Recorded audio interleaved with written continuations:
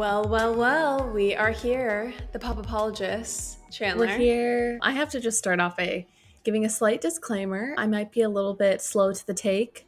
I might not have as many quippy one-liners as I typically do.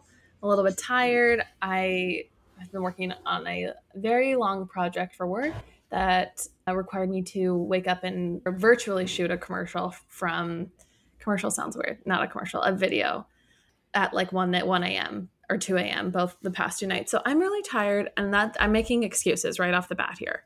So I'm sorry to the listeners for the excuses that I'm making, but here they are. Well, at least you're straightforward. At least you're transparent. I think this is an excellent way to kick off our career on YouTube because we are recording video and we are going to be putting this on YouTube.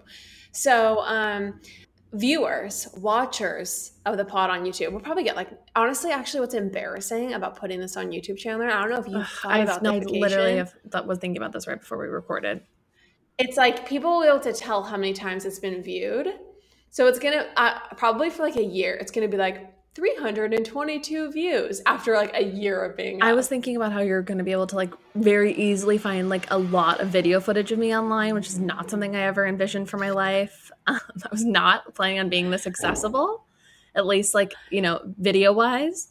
But I guess here we are, for better or for worse.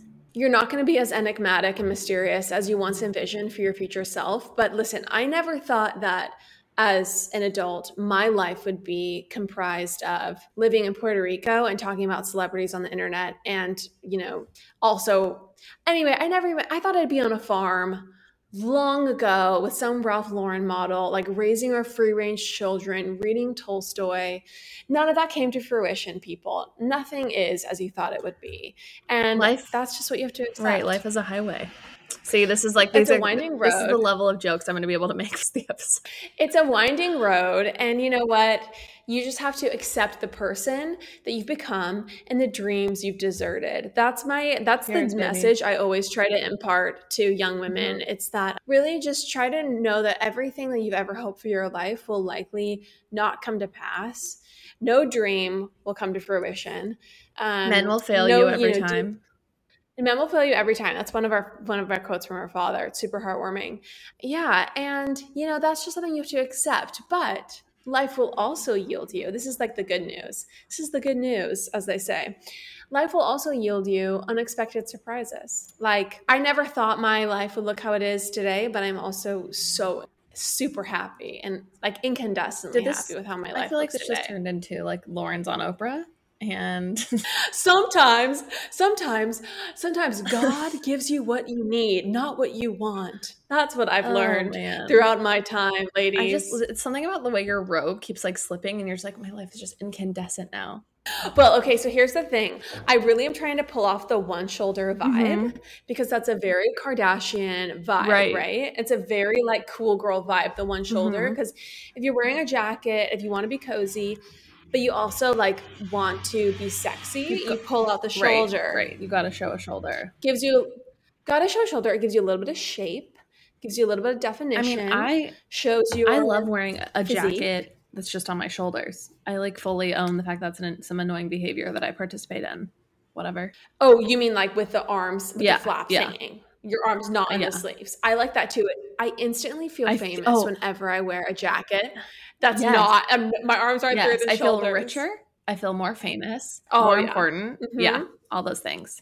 Totally. And honestly, like, what are better things to feel? So it's an incredible strategy if you want your self-confidence to go up a little bit and you want other people to think you're an asshole. Like, it's an incredible thing. People will respect you more if you do that. Oh, people will be like, wait, I'm sorry. Like, she doesn't need a reservation at this restaurant. Like, clearly, we don't know who she is, but she's someone, and we need to take her seriously because do you see the way her jacket's just gracefully like hanging off her shoulders? At least, and her, they keep it up. Yeah. Yep. Totally. There's a jewelry brand working with her right now to show off those clavicles. 100%. No, but here's the dark reality: is I kind of, I can feel the air against my shoulder, and I really prefer to be wrapped cozily. Well, can I tell you that? I mean, can I admit that to you? You're in a committed relationship. I think if there was ever a time for you to feel like you could just wrap yourself up and not feel like you had to, keep it sexy all the time, now would be the time. Well, thank you. Well, I'm glad I could bear my shoulder for the first part of this episode, and now I can get cozy for the latter part. Here's something I recently realized. I was looking back through old photos of my previous job, and I feel like I dressed, not to use mom's words, oh, excuse me, not to use mom's words, but I feel like I dressed pretty immodestly at my old job. And Oh, really? yeah, so I was looking at some photos of myself. I think I was going back through my old phone and looking for, I don't know, to post for someone's birthday or something. And I saw all these photos of myself at my previous job. And I was showing a lot of shoulder. Not only was I showing a lot of shoulder, and I don't have like a huge bosom, if you will. So I always felt like I could wear a tank top and not, feel like I was For sure. exposing too much of myself. But I saw these photos where not only am I showing shoulder, I'm showing bra strap. Like I'm Courtney in high school with like a white tank top. And I was actually slightly mortified. And then I was like, you go, girl. I was like kind of proud of myself. You go, girl. Yeah. Well, two things about that. One is I was just, advertised on Instagram from Madewell, a work look. And it was like, where to work. And when you go back to the office, and it was like fully a skirt that went 4 inches past the crotch. And I was like, in what world is this appropriate? Right. In what world should we be wearing mini skirts to work? And then I also remembered like what I would wear at my last job. And I'm like, oh, wait, in the world I used to inhabit when I would wear mini skirts. Right. To you work. would wear like an exercise dress to work. Well, here's the thing. My old job, literally, our receptionist got in trouble, and I won't say her name, but she got in trouble because she would wear like Daisy Duke booty shorts, like Daisy Duke denim shorts at the front office. And it would be so intense that you could see like part of the butt cheek. And I guess that's where my office drew the line. Right. Well, that's interesting. I mean, growing up in a beach town, that sounds about right for the company you worked at. Yeah, totally. So yeah, but I do work from home has made me dress more modestly. So mom, you can feel good about that, because for whatever reason, maybe it's actually, no, it has nothing to do with work from home. It has everything to do with the fact that I live somewhere cold now. So I have to wear more clothing. Well, also, like, it doesn't matter if you're dressing modestly if no one can see you. Well, I have my camera on all day long. Like, I don't really take very much. Oh, gotcha. It's not like the vibe at my job is not like camera off. Like every time I join a meeting, almost every single person has their camera on. Unless like you kind of have to like give a reason for why your camera's off, or at least I feel compelled to do so. Oh, really? Because if everyone has their camera on, you're kind of like, someone will be like, hey, are you here? You're like, oh yeah, I just, I'm out and about. I'm out of pocket or whatever. Lauren, the wall behind you, it's quite barren. What's going on there? You know what? I find getting things framed to be very stressful. And so I've just never done it. I don't basically have anything framed in my home. And it's sad for me. It's very sad, which is why we are so lucky to be sponsored by FrameBridge right now. Yes, I am so excited to correct this wrong in my life. What's so great about FrameBridge is for other people also intimidated by a gallery wall, if you go on their website, you can just very quickly, easily upload like 5 photos or whatever it is, and they will send you different dimensioned, cute frames, beautiful, sleek, modern, so you can just hang your gallery wall and it's good to go. They make it very easy on a layperson like yourself. Everyone, see why FrameBridge has been trusted to frame over 2 million pieces. Visit framebridge.com or a local FrameBridge store to get started and custom frame just about anything. That's framebridge.com. Can I talk to you about a product that you love, that Courtney loves, and that I love? Please. Early Bird CBD gummies are so phenomenal, everyone. They are the perfect 2.5 milligrams of THC and 12.5 milligrams of CBD. So this concoction, it gives you the warmest, gooeyest feeling. They have the magic formula. I love the watermelon flavor. That's my favorite. I also love using them when I know I need to get a good night's sleep and I can sleep in. You guys, we love Early Bird CBD so much. We reached out to them to see if they would be interested in sponsoring the show because we were like, these products, these gummies, everyone needs to know about them. We're going to tell them about them anyway. So maybe we can get paid to do it. And honestly, we just cannot recommend them enough. We have a link in our show notes. You can go to earlybirdcbd.com, use code POPAPOLOGIST20 for 20% off. earlybirdcbd.com, POPAPOLOGIST20 for 20% off. Do yourself a favor. Try the gummies. They ship to all 50 states, everybody. You got to try it. Earlybirdcbd.com. Well, that's hilarious because at the job I was at before this, before I was laid off due to COVID, my illustrious career before March of 2020 or April 2020, the most stunning impact of COVID for me in my life was being able to take a hot shower in the morning and then be on a call 5 minutes later in my towel, lying face down in bed, just like, all right, Lauren, so what's your recap for the day? What are the things you're gonna like? What are you gonna tackle? What are the things we can help you with? Any questions for the team? And I'd be like, thank you so much. My hair is fully in a towel. I'm just stepped out of the bath. I am half naked and I'm fully BSing. I do not have like the window open. I'm not looking at the presentation. And anyway, maybe that has something to do with the fact that I was unceremoniously let go. Yeah, that's amazing. I don't think I've yet to take a meeting in that way, but I mean, you never know. There's still time. There's still time. It sounds like your job is perhaps a little bit more demanding than mine was, but here we are. This is the funny part of you guys, for new watchers / listeners. If you go back to our first episode, you'll hear me having just been laid off and Chandler not only having a great job, but being courted by a major tech company to work for. So it's quite the juxtaposition. It's quite the juxtaposition, if you will. And let's just say several breakdowns ensued on my behalf. It was actually like fairly dark to be like 29 and laid off, like fully out of work, having no clue what I'm going to do because I didn't want to do what I was doing before. And then having my like 24-year-old sister like entertaining 6-figure job offers and thinking about it.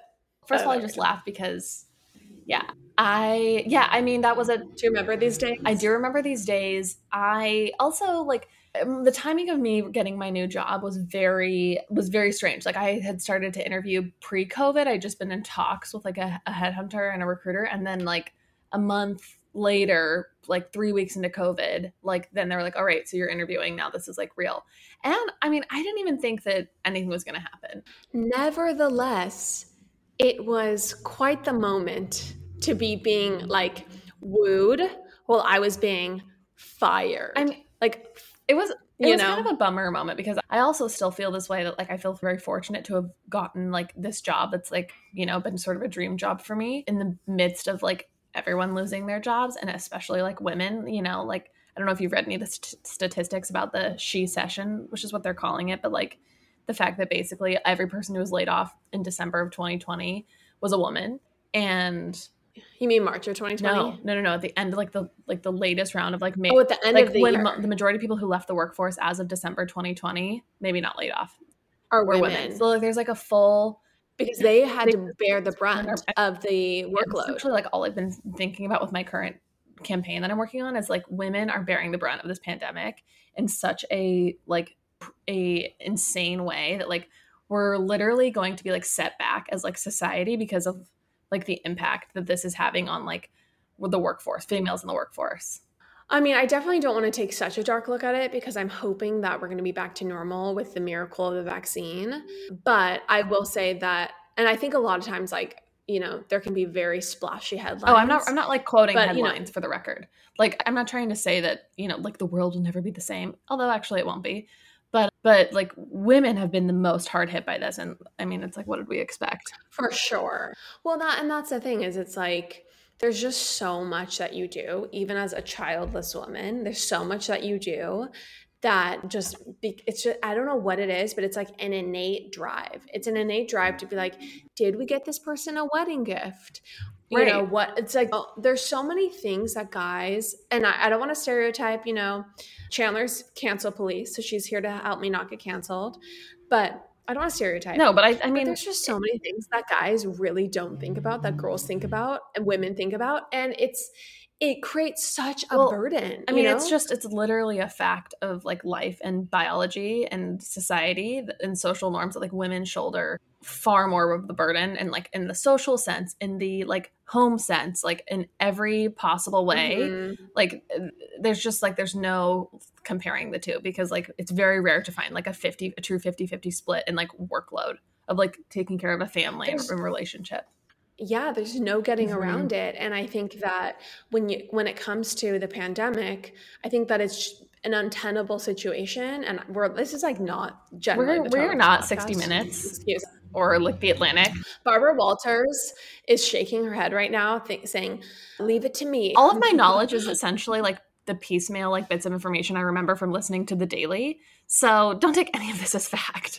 Yeah, totally. But I will say that, women they're the ones that generally kids turn to, demand more of, and who feel inclined and are paying more attention and to their children. And I feel already I'm like entering into dark territory, but ultimately that's just, I think, a fact. 1000%. And it's just the reality. And so of course women have been more like hit by this pandemic.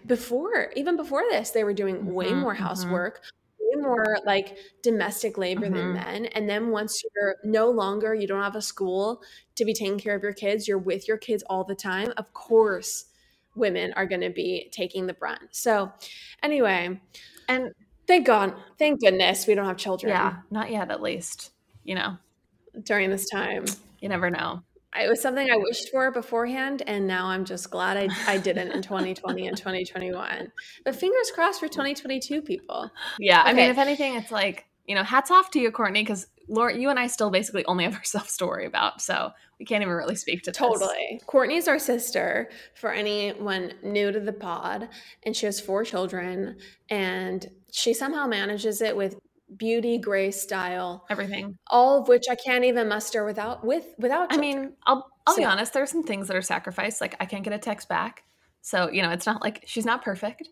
Courtney dresses better at home with 4 children than I do childless just with my fiance. 1,000%. I'm not sure what that says, except for negative things about me. Yeah, but what Courtney will be in a pair of jeans before 9 a.m., which I think is it's unnerving. Hard denim Levi's before 9 a.m. That's just not, that's a level of coarseness that I'm not cut out for. Okay, let's get into fun topics, Shanna, of the week, shall we? The first that I really want to talk with you about was Kim Kardashian posting on Instagram a emo, like subtle message to her ex post that has left me shaken and reeling ever since. Are you talking about the video footage outside of the car with the song Driver's License playing? Yes, I am aware. Yes. Okay, so for the listeners, we're going to play it really quick so you can get an idea of exactly what we're talking about. But Kim Kardashian, as we all know, it was rumored she was getting divorced about 6 weeks ago, and now she has officially filed. This is something I predicted actually in the first episode of our podcast. So what a throwback. It took us 45 episodes She's truly later. A sage. Yeah, I'm threatening the job of all the seers out there. Okay. Where? Hold on. Exactly. Okay. So I'm going to play this for everyone. Just do what you can, I would say, in this moment. To steal yourself away. Not burst into tears. Exactly. Okay, so for context for this video, Kim is driving to Palm Springs. That's very clear from the windmills. If you're, Southern California if you've ever been to Coachella, you will recognize these windmills. If you ever shopped at the Polo Ralph Lauren outlet in the clearance section, you'll know exactly where she is, 100%. So she posts this with neutral tone hearts, brown, green, various shades of neutrals, and then knife emojis, okay? And listen to these lyrics. Hear her. Hear what she's saying. All my friends are tired, hearing how much I miss you, but I kind of feel sorry for them, cause they'll never know you the way that I do. Yeah, today I drove through the suburb and pictured I was driving home to you. And I know you weren't perfect, but I've never felt this way for no one. Oh, and I just can't imagine how you could be so okay now that I'm gone. I guess you didn't. So, hold on. Is this the first time you've heard this song? It is the first time I've heard this song. So you're about a month late to the driver's license debacle. Yes. I know the generational divide. It's coming out, but I've never heard this song before. It's nothing to do with the generational. You actually are much more on the front of the frontier of things. But I just wanted to make it very clear that this song, in and of itself, is a whole episode. Oh, really? Yeah, really. Yeah. Okay. Well, I guess we'll do. Well, a whole I mean, episode about it. basically, yeah. It's that girl who sings it is literally, I think, is 17.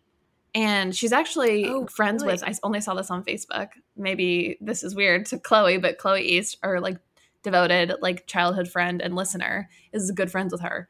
But she's like a teen actor. And interesting. And the song is, she was talking about getting her driver's license in the right. In the song. You would hope she's not 32 or something. Anyways, there was like a song, and then there was like, because the song's really good. Then there was like a rebuttal song, and then there was like another rebuttal song by his new girlfriend. There was a rebuttal song by him, and then another song from his girlfriend, from his new girlfriend, that blonde. None of them are as good as driver's license. Like, it's like, I'm getting my tractor's license. I'm getting my motorcycle license. They all look like 11 to me. It's just like a very commercial licenses. I'm getting my business license. I'm getting my beer and wine license. I'm getting my esthetician's license. No, they're not. None of the songs are as good as driver's license. But anyways, driver's license is this whole saga. So I thought it was interesting that Kim used this song. Yeah. Well, I mean, the lyrics themselves, I'm driving through suburbia. I mean, shall we? I will read the lyrics. Roll footage. Roll footage. And all my friends are tired of hearing how much I miss you, but I kind of feel sorry for them because they'll never know you the way I do. Yeah, today I drove through the suburbs and pictured I was driving home to you. And I know we weren't perfect, and I've never felt this way for no one. And I just can't imagine how you could be so okay now that I'm gone. I guess you didn't mean, this like cuts so deep, I have the chills. I don't know if I can read it. I guess you didn't mean what you wrote in that song about me, because you said forever, and now I drive alone past your street. I don't know if I can finish this episode. I know. And then you think about, should we play Only One? It's extremely moving. Oh, we can. I actually thought about listening to it when I was moving through these emotions this past weekend, and I was like, I can't. I mean, emotionally reckoning with the dissolution of this marriage is something that I think as a nation we're going to be, grappling with for probably generations to come, not only decades. I mean, as women return to the workforce, like, we will move through this.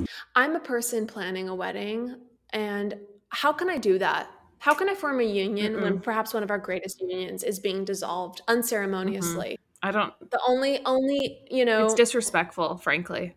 Absolutely. I think I'm going to tell Kagan that our engagement's off. Call it off, baby. I mean, and then this on top of the Tim and Faith selling their, I mean, it's just, marriage is a sham. I have no faith in marriage. I have no faith in love. I don't even think that men and women should be together. Okay, wait. Tell me, I want to know. And because here's the thing, Jen, this is a very pedestrian move, right? Like, this brought me back to yesteryears, I will say. Let's just say that posting emotional poetry, lyrics, these were things I indulged in too much. I mean, I had a gluttony of such activities in my youth. If only I had access to like a social media platform, like when I was in my early years, like I would have done this left and right. I think I've never felt more emotion than I have on the 405 freeway, driving maybe to grandma's house, like on a Sunday. Like, we had a 45-minute car ride where everyone basically listened to music. And I don't think I've ever felt as deeply as in those moments. Well, I mean, I want to talk to you about, though, not just the moments of rumination, shall we? But let's talk about the moments of embarrassing internet displays of ennui, of moroseness, I will just say that this harkened back to my days of posting very, very transparent, obvious away messages on AOL Instant Messenger. That was a classic way of being emo back in the day, you guys, and trying to get, some sort of message across to your beloved. But Chandler, what was your favorite way of signaling on? I mean, I feel like there was a time in my life where I was posting Instagrams with Bright Eyes lyrics. Like, there was a Bright Eyes song that was like, there's a Bright Eyes song called Lua, and it's about, I think he's dating someone with bulimia. I was maybe 13, And I felt like this song had never hit me harder. I'm lucky enough to have never had an eating disorder, but I felt it in my bones, deep within me. It was written for you. Bright Eyes was truly some of the saddest music of all time, and I had undergone zero tragedies basically up until that point. But it was she'd experienced virtually zero sadness. Yeah, zero sadness whatsoever, but nonetheless, big Bright Eyes girl had a tote bag and everything. But one of my favorite moments is when I've actually been on the receiving end of these emotional moments, when someone's posted something that's a little bit an ex-boyfriend of mine posted something after we'd broken up. He'd started dating someone new, and the caption was cryptic, and it was totally directed at me, and I've literally never felt like, I felt an intense amount of like sadness for it, but then I also felt an immense amount of pride that I'd driven a 31-year-old man to this level. There honestly is nothing more validating, and I wish I had known this back in my youth, back when I participated in these cringeworthy activities, but there's nothing more validating for the other party Literally. than when you post super cringy posts about someone else. I mean, or cryptic messages. One of my favorite memes ever is this girl, and she's just like looking like this, and she's looking at the camera, she's like, "He don't care, girl. Go to sleep. Don't post the quote." And it's so true. It's so true. Do you want to hear what the caption was? Don't post the quote. Do you want to hear what the photo and the caption were? What he said? Yes, so definitely. It was a photo of his new girlfriend. Wait, he posted about you when talking. So it was like a photo of her, like whatever, getting like a hike or something. And he said, "New friends can often have a much better time together than old friends." Wow. Wow. I'm sorry, but if you're talking about an ex while posting about your current girlfriend in a public Instagram, you know, who are you really into? That's my question. Right. Who are you really thinking about?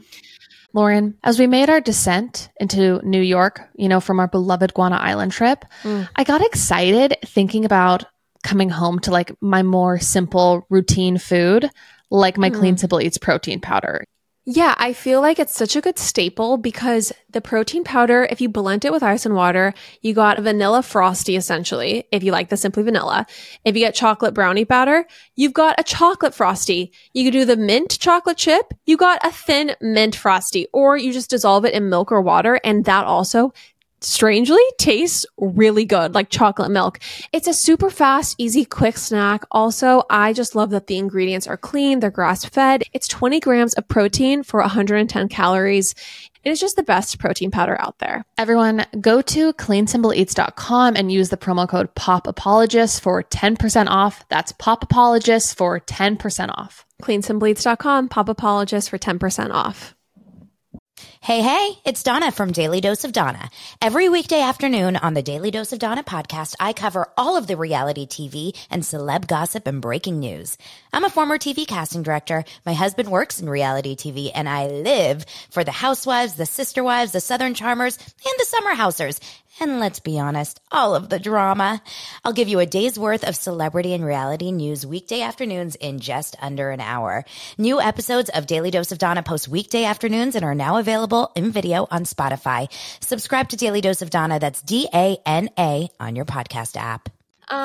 Okay, well, in other news, Chandler, I wanted to talk to you about a TikTok I saw this week. So recently, this TikTok came out, and I woke up to it because a dear friend of the pod, Maddie from the Bad Broadcast, she talked about it and the fact that it made her angry. And so I want to talk about the message here.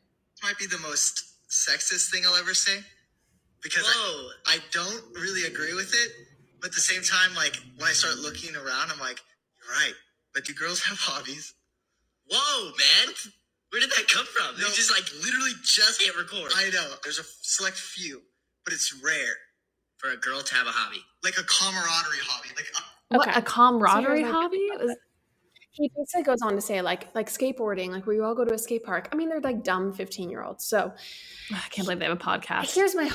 It's too easy. It's dark. It's dark. There really needs to be more barriers for entry. But here's my thought. Of course, at first I'm like, how dare they? How dare they? We have interests. We have hobbies. Like, we're people too, and we are, and we do. But also, like, can we normalize the idea of not having hobbies? Like, what's so wrong with not having hobbies? That's my question, actually.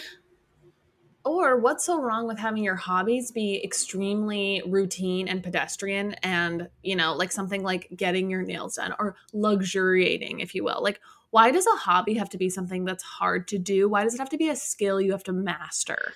That's what I don't Why does it have to be- understand.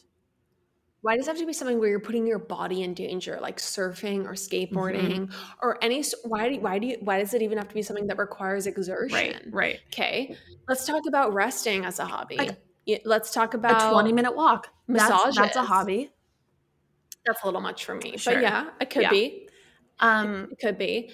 I feel like the hobbies things always comes up with me. It's something I struggle with to this day.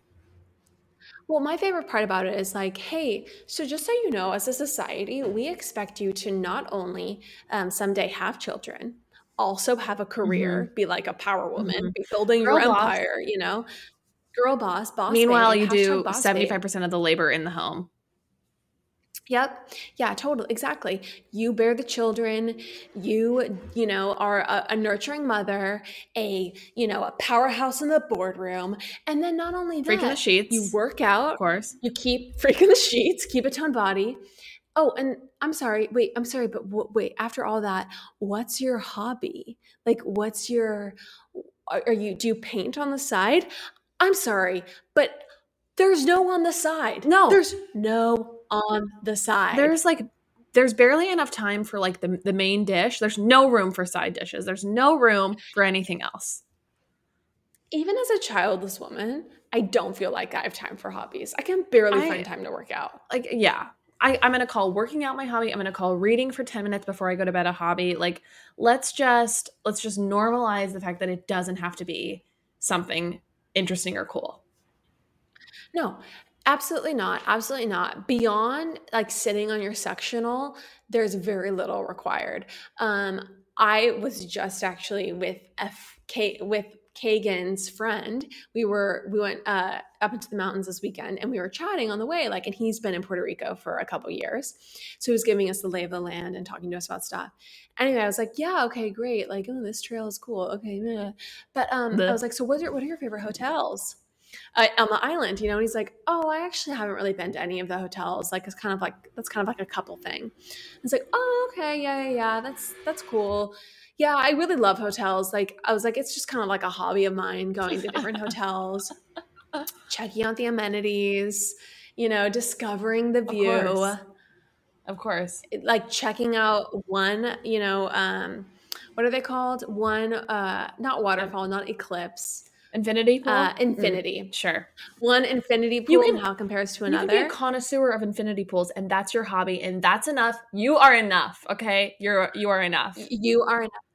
Honestly, for all my children, I'm going to set them up with travel accounts on social media very early on, because good for you, sis. What kind of just become a travel influencer? That if you're anyone listening to this podcast, you know, don't know what you want to do with your life, become a travel influencer, become a 5-star hotel reviewer. Okay. And have your job. This is seriously like such a good idea. I'm thinking about doing it if my business doesn't work out or something. Like, just go to different hotels and write reviews about them. Suddenly you have hotels paying you to go there, free stays. It's gorgeous. I mean, that's find a job you love and you'll never work a day in your life. That's what I'm saying, sister. Okay, Chandler, the other thing I'm dying to discuss, Alan v. Farrow. Alan v. Farrow. Not the ancient Egyptian grain. Is this a salad? You watched? I watched. Like, chilling. Aghast. I'm aghast.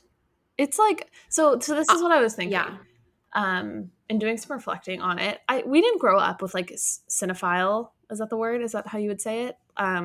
Parents. Like, our parents were not like, you have to watch all of these incredible films. They're part of your education. No. Our parents didn't really like care. Like, they watched movies, but they didn't like, you know. Our parents weren't They're not art connoisseurs. In any way, shape, exactly. or form. That's exactly what it is. So They're comfort connoisseurs, which is what we get. Yeah. So I didn't have any sort of like early cultural exposure to Woody Allen until I was like already like, you know, a young woman, you know, coming into her own. And I think actually coming of age.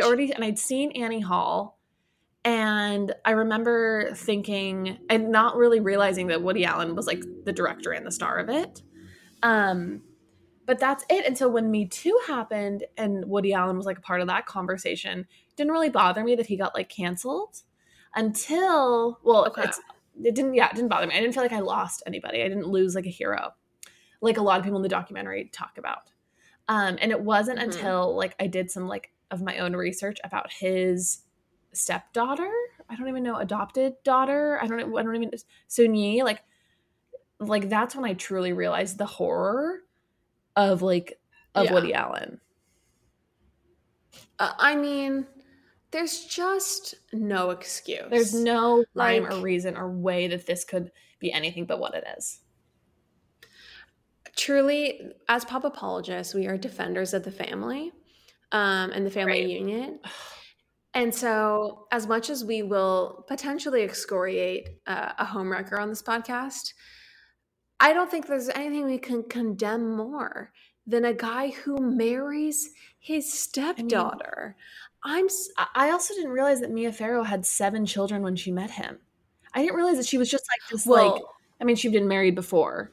And obviously, like, I mean, the idea that she had that many children and she was just like, and adopted them and adopted even more on her own, like, there was something very like wonderful and benevolent about her to me in the documentary, and just heartbreaking at the same time that she let this man in.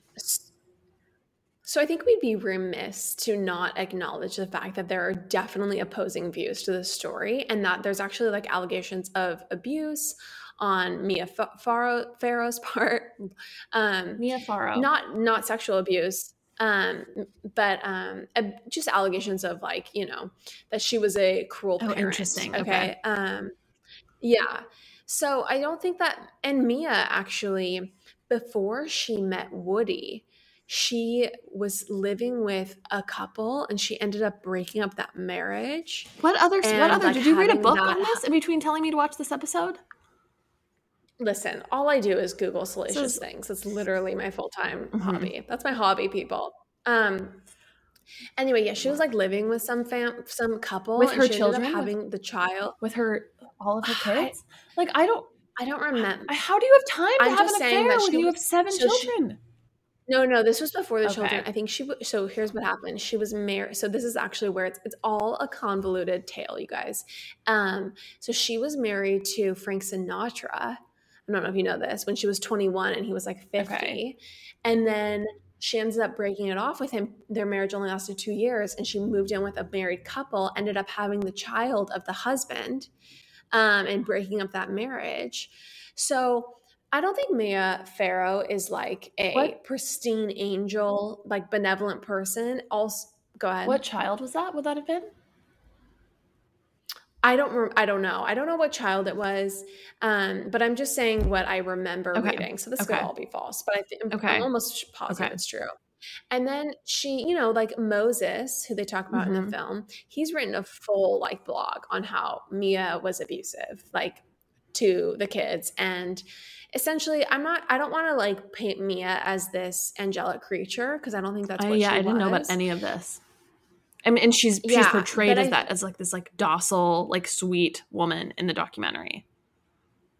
Which is why I don't think that the documentary is truly fair, but I do think that it elucidates enough to make us realize that these allegations, they're really, really, really hard to get past. Like, the first thing that for me is the smoking gun, essentially, is the fact that she's so concerned with his fixation on Dylan, who has accused him of the sexual impropriety or assault.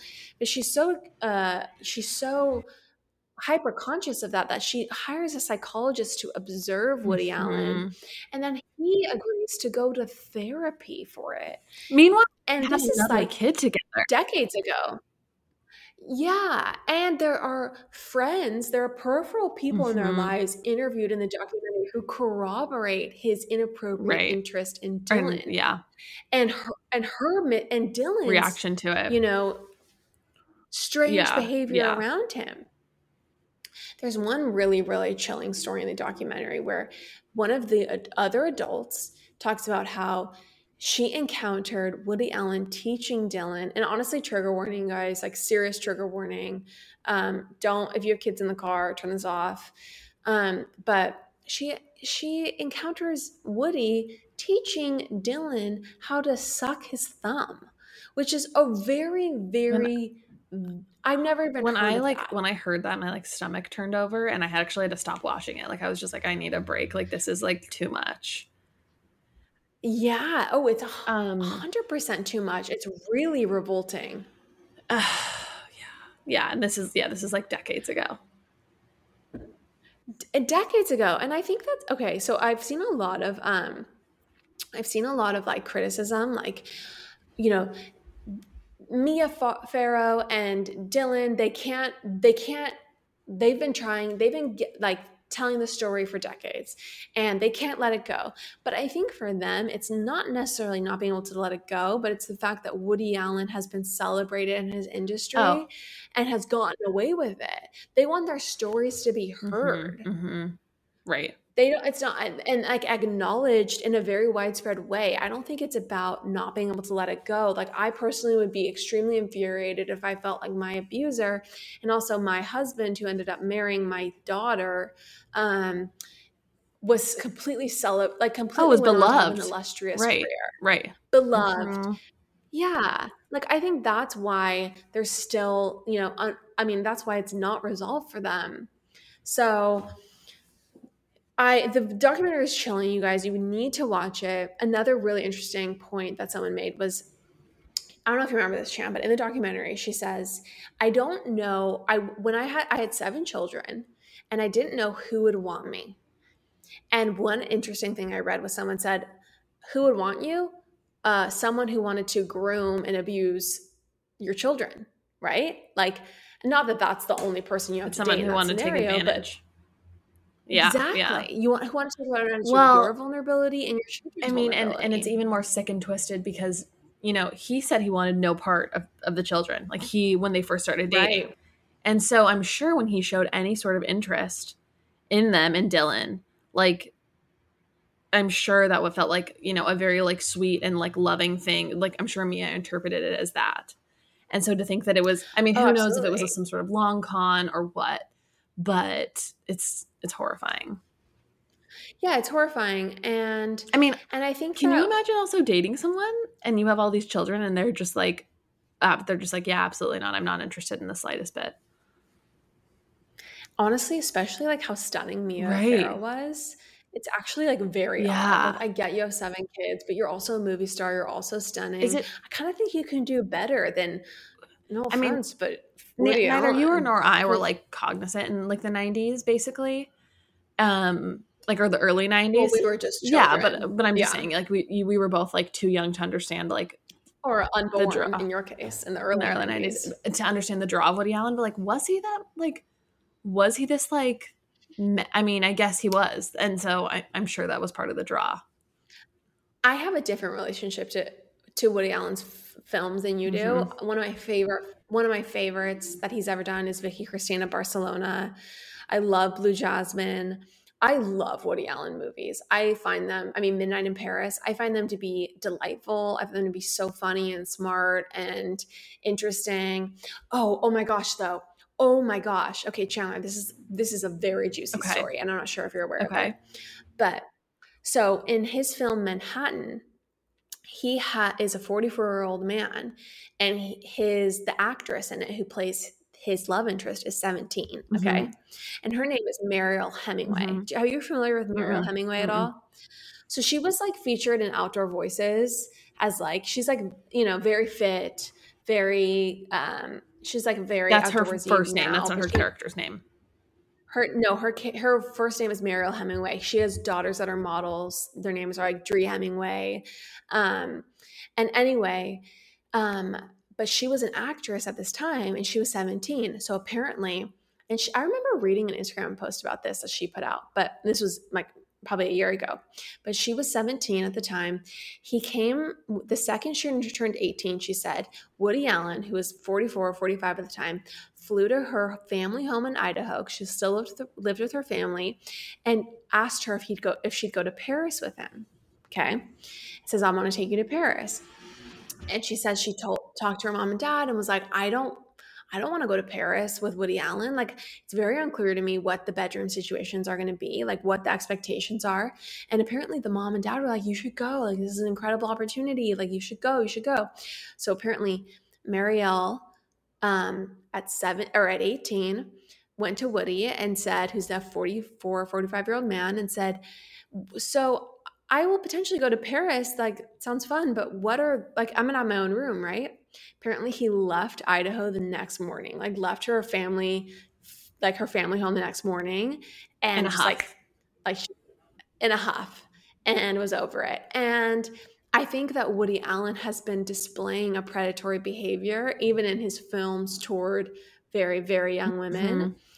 And that's like a reality that's been in front of us. Well, and he's just his character is such a wolf in sheep's clothing, because he's this like helpless, like, buffoon. Neurotic. Who you feel sorry for, who women feel sorry for and ended up falling in love with. But that's the thing. That is like the classic part of Hollywood, that it's just such a lie. Because, I mean, no offense, but that's the ultimate nerd fantasy, right? Is like, you're this neurotic, unattractive nerd, and some super hot girl falls in love with you. And that's what I would call not reality. Like, sorry, incels, it's just not reality. And I guess I'm here to expose the truth. Wow. So, wow. Barbara Walters. I mean, you know how I feel about that. Also, as a side note, everyone should read Catch and Kill by Ronan Farrow. Yes, you told me to read it. I've never read it. I think Ronan Farrow is like maybe one of the smartest people I've ever heard like talk. He's just like so articulate, and I think he's like brilliant. I mean, the Catch and Kill is interesting on like other levels. It's less like about his smarts and more just like about, the way he got the story out. But I didn't realize his first name was Satchel originally, which is like such an unfortunate name. I'm glad it's Ronan. Yeah, I'm glad it's Ronan now. You're named after a book bag? You're named after like a common good? A distressed leather bag? Yeah. Okay, before we sign off, Jan, I think we need to address the allegations, the accusations, the attacks by Gen Z on millennials this week. Lots of attacks coming from that side of the fence.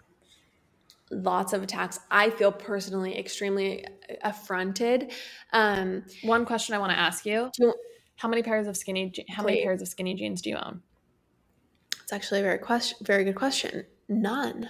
Now that I think about it, I really only have. Oh wow! I have one pair of light skinny jeans that I threw away before we moved, but I don't really wear jeans here. So do you have any straight leg jeans? Are straight leg jeans still in? Yeah. All my dreams are straight legged. All my jeans are like, that classic Levi's mom cut. But I will say I only wear jeans, very, very rarely wear jeans. I don't know how you feel about this, but I personally feel that skinny jeans are more flattering on everyone than mom jeans. I mean, I think, there's one type of build. Well, I've actually come to enjoy my body in wide leg jeans, which I didn't think was possible. But I think that skinny jeans are, as far as feeling sexy as well, I feel the most sexy in a skinny jean. I feel funky and fresh. The most flattering. Yeah. I mean, I think I don't know. I do actually have a few pair of wide leg jeans that I feel I sometimes feel like a loose fit does look flattering rather than a super tight fit. It's totally, but in general, it doesn't matter what your shape or size is. In general, you look hotter in a more fitted and look. Also, I'm just going to say, all that aside, I don't want to be wearing low-rise jeans ever, which is what is happening. I mean, they're not saying that low-rise jeans are in vogue, are they? I could just see them coming back. I feel like the rules, the guardrails that we've had for jeans for the last 10 years are going up in flames, and I think it's the wild, wild west. The train's going off the tracks, folks. But I think that for Gen Z, it's really all about that mom jean look that, we've all been sporting for like 6 years. So cool. We'll see. Cool your kittens. What is it? Cool your horses? I don't know. I don't know what the phrase is. Cool your jets. Hold your horses, cool your jets, kids. Also, I now feel extremely self-conscious because I feel like a fraud when I send a skull emoji to mean laughing. It's because it's not natural for me. I'm purely doing it because I'm ashamed. For the record, y'all, I years ago made a joke about how if you ever want to just like act like a boomer or respond to a boomer in a way that a boomer will understand, you just send 4 laughing, crying faces, and then like it's done. It's taken care of. It's handled. Like for someone's like friend's mom from high school comments something on your photo. That's all you have to do. That's how you take care of it. So I will say that so what you're saying is you had this thought. I had the thought that the laughing, crying face was like was a way to connect with boomers, and a way to speak their own language. I don't really use that face, TBH, all that often. So what face do you use? I use the absolutely crying one. Like what? Or I use like I do the sob face. Or I do the one that's like that one. Yeah. And I do the cowboy as well. So I think we're in the clear. Anyway, I think we're in the clear too. I also want to say to Gen Z that you've literally never had it better. Right. You grew up in a generation where Victoria's Secret was basically canceled, and the image of perfection was not, like anorexic models. It was body acceptance, positivity, like stand down. You don't even know how good you have it. Do not take away side parts from us. Don't take away skinny jeans. I feel look, I don't know what's going to happen, but it's true. They've literally never had there's never been a better world to grow up in as like a woman. Can I say that? Despite the she session that's happening. It's like the youngest child in the family attacking the oldest, who had to deal with when their parents were still struggling, who had to deal with, the less illustrious times. Suddenly, that youngest child who's been in the most posh and polished of surroundings coming at you, and we're not here for it. Sit down. Amen. All right. Well, it's been close to an hour, and, I think that's probably enough for people. So. We'll be back next week. All right. Well, Chan, it's been a pleasure. You guys will be on wherever you can find your podcasts and now on YouTube. Spread the word. Everyone's work a little soft. If you like this, please definitely tell your friends, help the podcast stay alive. Please, if you don't like this, literally, please don't do anything. Just do not post stand where you review. are. Do not post. I'm very scared about the YouTube comments I already know. because YouTube comments are savage. Coming for us. But I guess we'll see what happens. Okay. All right. Bye. Love you. Love you. Bye.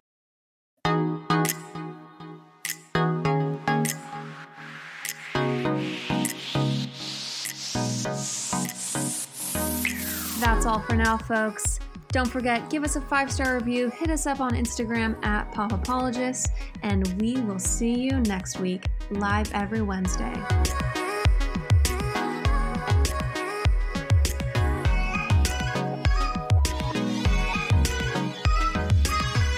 Do you ever worry about running out of interesting things to say to friends when you actually get to see them?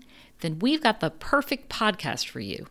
I'm Eve Yohalem, and each week on Book Dreams, my co-host Julie Sternberg and I use books to explore fascinating questions, like what happened when a Harvard professor staked her reputation on an alleged Gospel of Jesus' wife that turned out to be fake? And how did debut author Tom Lynn save the American Western by blowing it to bits? Are pigeons rats with wings or wonder birds? And what's the who, what, when, where, how, and especially why of books bound in human skin? Recent and upcoming Book Dreams highlights include conversations with Booker Prize-winning author Marlon James, Pulitzer Prize-winning journalist Catherine Schultz, and Merlin scholar Dr. Laura Campbell. You can listen to Book Dreams wherever you get your podcasts.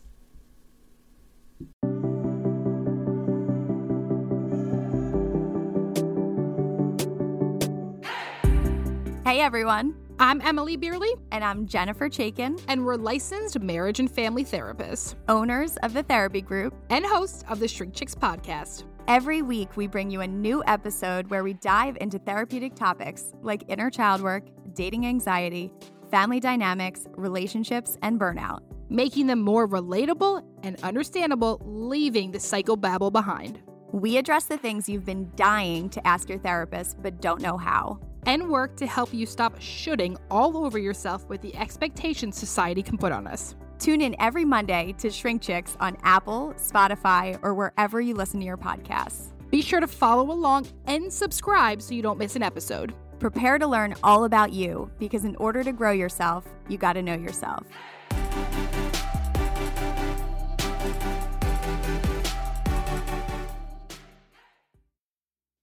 Hey, hey, it's Donna from Daily Dose of Donna. Every weekday afternoon on the Daily Dose of Donna podcast, I cover all of the reality TV and celeb gossip and breaking news. I'm a former TV casting director. My husband works in reality TV, and I live for the housewives, the sister wives, the Southern Charmers, and the summer housers. And let's be honest, all of the drama. I'll give you a day's worth of celebrity and reality news weekday afternoons in just under an hour. New episodes of Daily Dose of Donna post weekday afternoons and are now available in video on Spotify. Subscribe to Daily Dose of Donna, that's DANA, on your podcast app.